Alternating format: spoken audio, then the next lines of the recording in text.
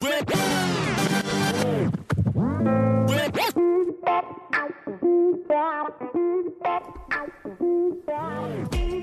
welcome back to the Gospel Rant. This is Dr. Bill Sinyard. We're on our trek through Romans, unpacking the many microaggressor moments in Paul's head. And this is the end of his ministry, and I think everything he's saying is just outlandish and scandalous and should trouble us. But often we teach it as if it's reasonable and makes sense. And, I think there's wonderful aspects of this that just that gloriously does not make any sense. And I think we need to hear it. Okay, so we're in Romans 3:10. So let me just read this, and then we'll get into it. I mean, this one we're really picking fights here, but I think we're absolutely accurate. And if we understood this better, I think we'd worship louder. All right, Romans 3:10 and following. As it is written, there is no one righteous, not even one. He's quoting the Psalms. There is no one who understands, no one who seeks God. All have turned away. They have together become worthless. There is no one who does good, not even one. Shift to 3:21. But now a righteousness from God, apart from the law, has been made known, to which the law and the prophets testify. That this righteousness from God comes through faith in Jesus Christ to all who believe. There is no difference, for all have sinned and fall short of the glory of God, and are justified freely by his grace through the redemption that came by Christ Jesus. All right, we're not doing verse by verse. We could, but we're really kind of mining out the microaggressors, but it really does affect how we interpret the entire verse. And this is a very familiar passage, particularly Romans 3:23, for all have sinned and fall short of the glory of God. And we left a whole bunch out in the middle. But the theme is that there is now, where there wasn't before, a real source of righteousness. Okay? Nobody had it before, and based upon the next verse 11, it appears to be a function of being able or willing to understand, or being able or willing to seek God. All right? Something about understanding and seeking God and righteousness kind of go together. All right, so let's look at that. To understand, the Greek suneimi, defined by one dictionary as having an intelligent grasp of something that challenges one's thinking or practice. You could say understand or comprehend. So it's something that actually changes your actions, your motivation, your philosophy. So there has been no one born on the planet who innately got this whole plan of God, who understood the whole point of creation, the end goal, the plan, right? What plan are we talking about? Here it is. That God, the Father, Son, and Spirit had conspired to pursue those, to go and get those, to go and gather those, to romance those who fell shockingly short of any and all standard that the Creator established. And not only pursue, but to adopt and to intimately place in their loving arms forever. Though none of us came anywhere close to deserving it, or in any way could argue that we were even making up any ground, or even understood what was going on in a way that changed our behavior. Not really. Look, that ticks me off. That's humiliating. That's a microaggressor. It's humbling.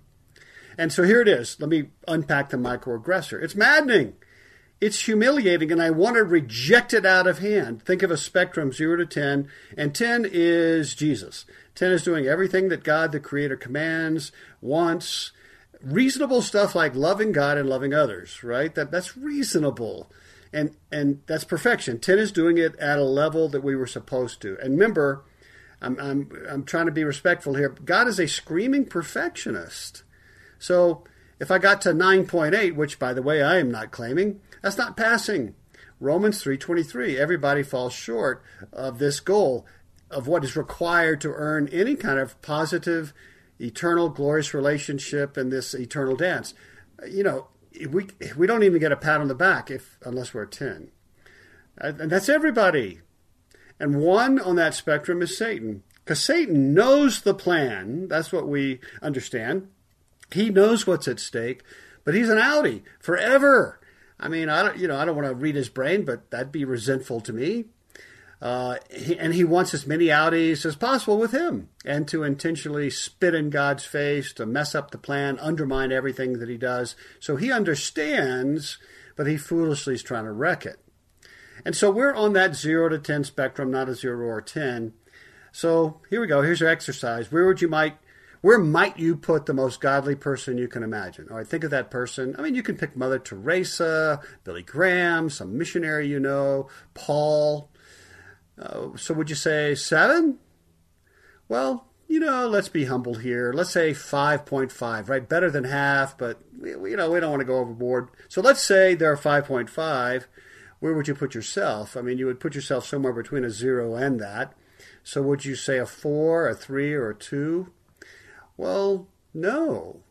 And here's Paul again. It's an in-your-face microaggressor that speaks to your and my arrogant denial of just how bad our lot is. Romans 3, verse 12. All have turned away, right? All of us. They have together become worthless. There is no one who does good, not even one. Their throats are open graves. Their tongues practice deceit. I mean, you would think he's describing Satan, right, at the 0. The poison of vipers is on their lips. Their mouths are full of cursing and bitterness.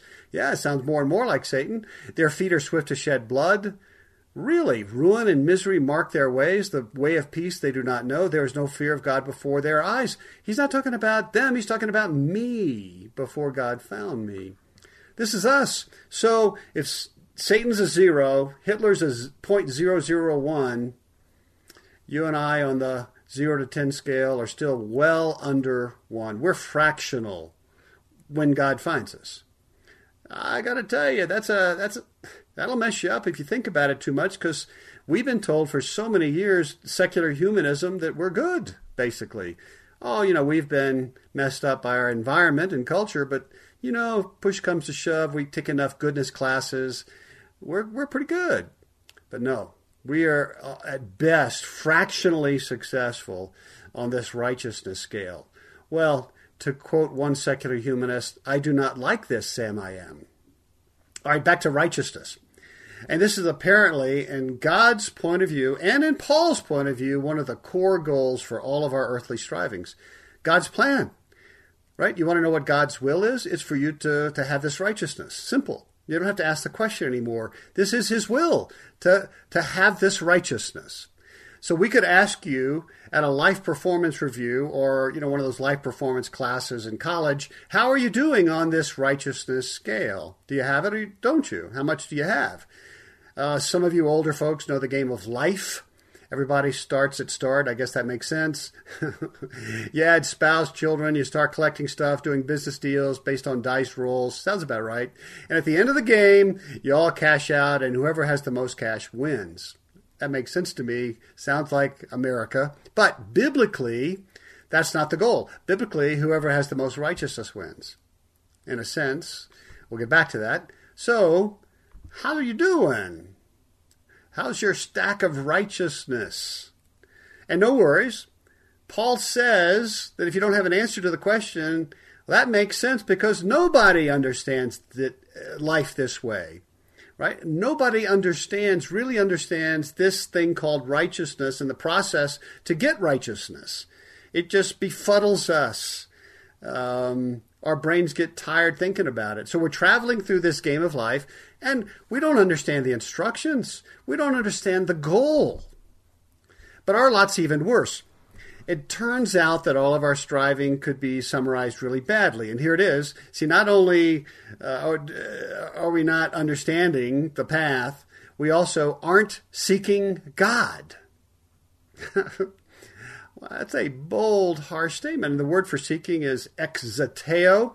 It's an exerted effort to secure something, to desire something, right? To really want this. And what? Well, God and subsequently righteousness. So what's the link? Well, we miss this big time. When we speak of righteousness, let me say when Paul speaks of righteousness, no. When we speak of righteousness, we'll start there. We almost 100% of the time, when it's preached from the pulpit, the discipleship classes, we're referring to, are you doing good things? Are you doing right things, godly things that God wants, commands? And by the way, that implicitly, maybe explicitly, gives rewards for success and punishment for falling short of success. It's a function of your actions and choices and motivations.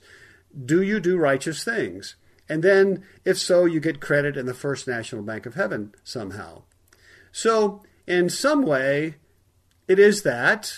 All right. I mean, there are verses that point that direction, or at least that's one of righteousness's implied meanings. But I'm going to suggest it's a secondary meaning. It's not the core meaning.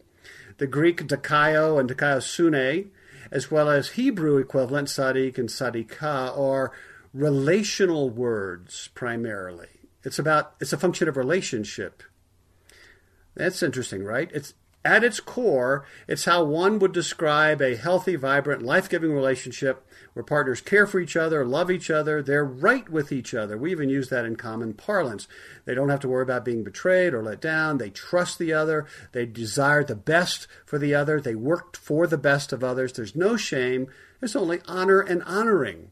So a righteous person is primarily a community-minded person who puts the needs and care of others over their own, right? This is at the heart of mind of Jesus in Philippians 2. This is the mind of Christ. Boaz, in the story of Ruth, was a righteous man, not just because he did right things, but he actually cared for the poor, and he left gleanings, and he cared for Ruth, and he married her at great financial personal cost. Jesus is righteousness incarnate, and it's in his DNA. Why? Well, we can see he wanted to sacrifice everything for others and did. So Jesus is 100% righteousness incarnate.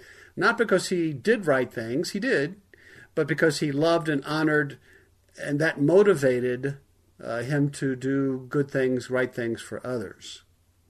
So what about righteous good works? Well, you see how this works now. If I care for you and care for your well-being, why would I steal from you? Well, I wouldn't. Or lie to you or gossip about you. I wouldn't. My motivation would not just be to do right as a rule, right, as an identity thing or to earn something. It's because, you know what, I really want your well-being. And so Paul is laying out his case. No one wanted that kind of relationship with God. Let me say it again, because this is a microaggressor big time, capital letters. No one wanted that kind of relationship with God. Now, this makes sense, right? Because don't mistake, there are other people who did good things more than me. There are people who sacrificed for others more than me. There were other people who died for others heroically more than me. But Paul is saying that no one in the history of the planet wanted to be in that kind of relationship with God, Father, Son, and Spirit. No one pursued that. Right? Once we define what that is, no one even looked for it, longed for it. Not really. Nobody sought that. Not just God, but this relationship, this righteousness with God. Now, we have all pursued, we who are Christians have pursued some counterfeits of this, but not the relationship, the high, scandalous relationship that God imagines for us. Well, why? Well, I began to spell that out in the last blog. My brain, my beat-up brain, my PTSD, traumatized brain can't fathom such a ridiculously good relationship. It's so good it's dangerous, right? It's such a height. Think about falling from that height is too scary for me. Because look, again, with all respect, God is a perfectionist, a 100% perfectionist. He is a wild card, right? My midbrain knows that. And my midbrain knows that I regularly fall short of loving him back and receiving his love. And the idea of looking into his face, right? He's already established that relationship, but me, I'm cautious. The fear of seeing disappointment in his eyes or disgust or a critical look or anger is too much when I think about it. By the way, 2/3 of Christians, according to a study, believe that when they finally see God face to face, he will be disappointed in them and disgusted, and that causes them fear. I'm not alone. So that critical, nasty voice in my midbrain figured that denial, distraction, or even religion, right, as long as it doesn't really include the personal presence of God, any of those things would satisfy, and I can call that righteousness, but it isn't. Not the biblical righteousness. I can even do good works, right? And say, I've got righteousness, but not the biblical one, not the one that God has imagined for us, right? We have to know the end of the game. So God, as I said more last time, had to pursue me because I'm running the other direction. I'm looking away. I'm looking down at the ground. I'm definitely not looking up in his face. That would just be too frightening. He had to send his Spirit ahead to baptize me. Right? That's last blog. Because I might just faint out of fear if he grabbed me, held me in his arms, and made me look up, right? And saw him coming to inspect my life, my inner thoughts, my inner motivations. You kidding me? That's why I've been wearing masks in the first place. I would never, ever look up. I couldn't do it humanly. Too much to lose. Too risky. Romans 3:21. But now, a righteousness, we're going to unpack this, from God, right? There it is. Apart from the law, meaning me doing something in order to earn it, has been made known, has been manifested. Didn't see it before, but now I see it. To which the law and the prophets testify. Well, I can see it now. Verse 22, this righteousness from God comes through faith in Jesus Christ to all who believe. All right, let me unpack that so we understand what Paul is saying. But God imagined and birthed a unique relationship between he and me. It's mysterious, it's permanent, it's perfect in its intimacy and adoration. No judgment, no shame, and his face never stops positively shining towards me now. I didn't do anything to get here. That would just be too absurd to think that I deserved it or earned it or could stay in here very long.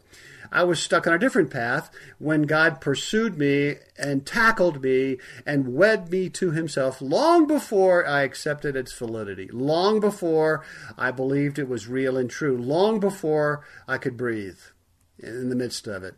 This relationship is from him and is accomplished by him. All I did was eventually accepted it, believed it to be so. Well, most days. A big step for me with my beat up midbrain. It required heavenly faith, right? So this believing it to be so, acknowledging it to be so, is a fruit of the Spirit. I didn't even have that. That's how far off I was. It didn't come from my midbrain. It didn't come from my prefrontal cortex because it's incomprehensible. Paul writes in Ephesians 3. This is what spiritual faith, the fruit of the Spirit, does. And the Spirit gives it to me so that I can actually enjoy this relationship. Otherwise, I'd be too frightened.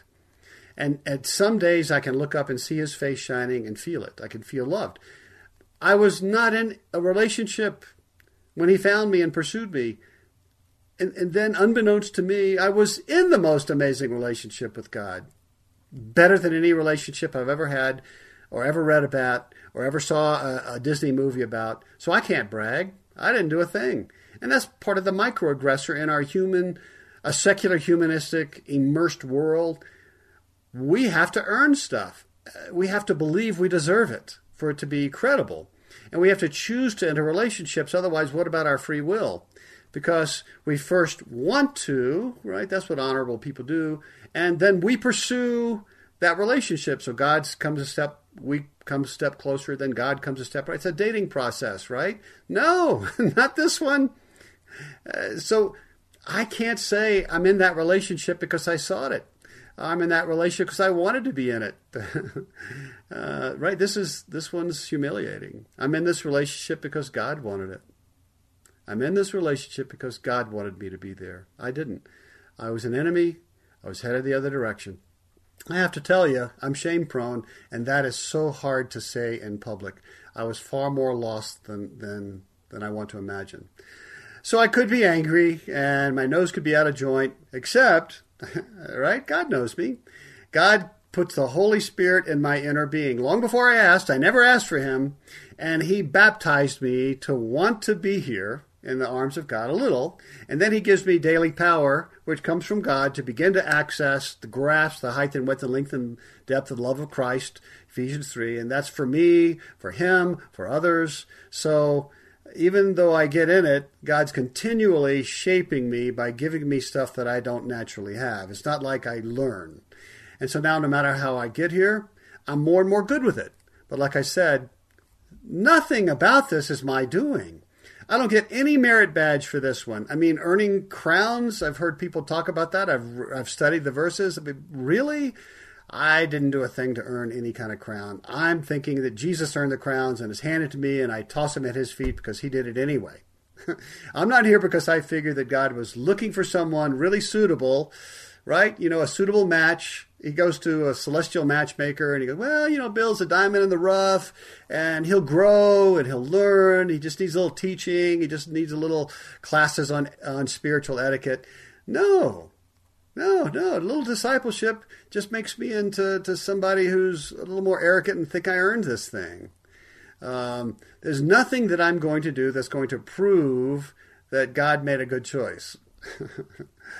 Yeah, right? That I'm going to be a faithful son worth God's choice and election. Nothing can be further from the truth. I will eternally be grateful that he did this. And also, by the way, it should change my posture here because I can't judge anybody. I can't judge anybody who's in this embrace. I can't judge anybody who aren't in this embrace yet. Because there's nothing I can do. I can't tell them, well, it's your fault. I mean, really? I can't say that I'm somehow more worthy, that I made better choices. Here's what you need to do. It was all done to me. So, does this begin to help? And this might be a little subtle, so we might have to think about it here a couple times. Does this explain why Pharisees were so far off the mark? Because they were righteous. They were committed to righteousness, meaning doing good things, godly things, in order to fulfill the law, to earn this identity of being righteous men, to earn favor and blessings from God. All pretty good, right? To coax God back into the presence of Israel.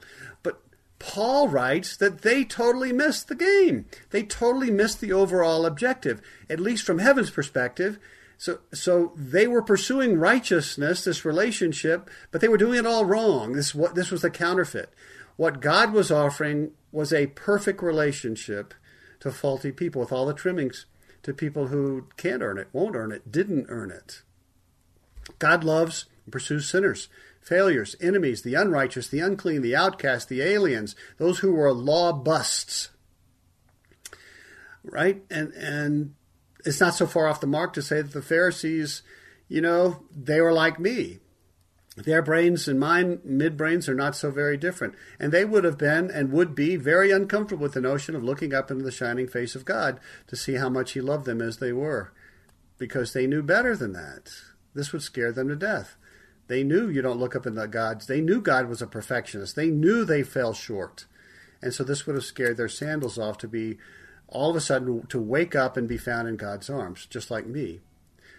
Right? They may have measured their works righteousness as better than others, better than mine, but they would be wildly uncomfortable with daring to look up in the shining face of God and expecting to be adored, whether they did right or not. Right? Whether they were successful Pharisees or not, whether they were on the top level tier of Pharisees versus the second level tier, right? We get up to top tier and then all of a sudden we start experiencing the pleasure of God. And then all of a sudden God gives it to them, any tier. Wow. And how do I know? Well, God does come to them face to face. He smiles at them. He looks them in the eyes. He invites them close. He tells them about this kingdom that all can enter, and they kill him. Have you ever thought that's a wildly over-the-top reaction? Am I right? I'm suggesting that it's internalized shame and guilt and fear of falling short of God. And in particular, fear of being close to God, where he would really look in their inner motivations and inner mask. Pharisees have masks. And to have a God who knows everything being that close, man. Well, we're all recovering Pharisees, particularly we evangelicals and Protestants and Catholics as well. Paul writes that nobody has this righteousness, this relationship, this perfect relationship in mind ever. And by the way, it's the relationship that only the Father and Son and Spirit have enjoyed, and that makes sense that they're in it, but none of us imagine that we could be part of that. We would have always been on some kind of probation, but not so. The Father loves me right now as much as he loves the Son, and the Son loves the Father. That's ridiculous. And I didn't earn it. I didn't deserve it. And I'm honestly, as I think about it, my brain is so uncomfortable with it. The inner critical voice, the beast, has a field day 24/7, reminding me that I don't belong. And he's right, except God commanded, he so beed that I'm in this relationship, and he loves me as I am. He shoved me in this relationship, which would naturally scare anyone, baptizes me to begin to accept it as true, gives me faith, and it's day-to-day experience of that spirit baptism, that faith, the capacity to actually accept, to believe, to relax in God's arms a little bit, hopefully a little more every day. Understanding will probably come in heaven. So the microaggressor, I would love to think that I pursued this relationship, this righteousness, but it's not true. I would like to think that I spent at least some time pursuing a romantic relationship with God, but that's not true. I would like to think that I had something to do with it, but that's not true. I even need power and faith from God, from the Spirit, daily, or my midbrain, egged on by that critical beast voice, moves me to denial regularly. See, I'm still totally in need of daily miracles. I'm not self-sufficient. Yuck. I hate being dependent. It's worse than I thought. But in the end, that's good news. God is the trustworthy, capable one in this relationship, not me. He's guaranteed it all, not me and my performance. So I'm going to fail. But he will not. And I'm not going to experience it 100% till heaven. I'd just explode. I'd wet myself. But I can experience it more and more now. And the Spirit has to do it in me, right? Ephesians 3:14 and again following. I have to ask. And look, if you're struggling with this and you want a shot in the arm, check out the-dance.org. I mentioned it last time. It's a 2-hour online experience that just hammers my midbrain with this. It applies the gospel to my midbrain.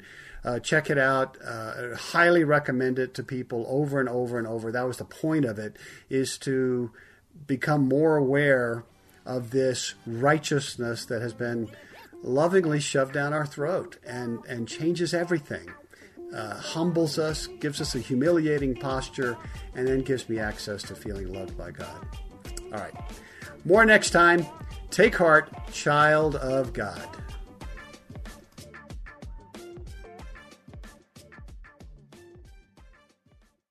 Dear Heavenly Father, thank you for working everything out for my good. Help me trust in your perfect plan. Amen. Father, thank you for loving and caring for me. With Christian Prayer Meditation, you can pray along to prayers based on specific topics. Go to lifeaudio.com or search your favorite podcast app for Christian Prayer Meditation. You can also download the Abide app for biblical meditations at abide.com.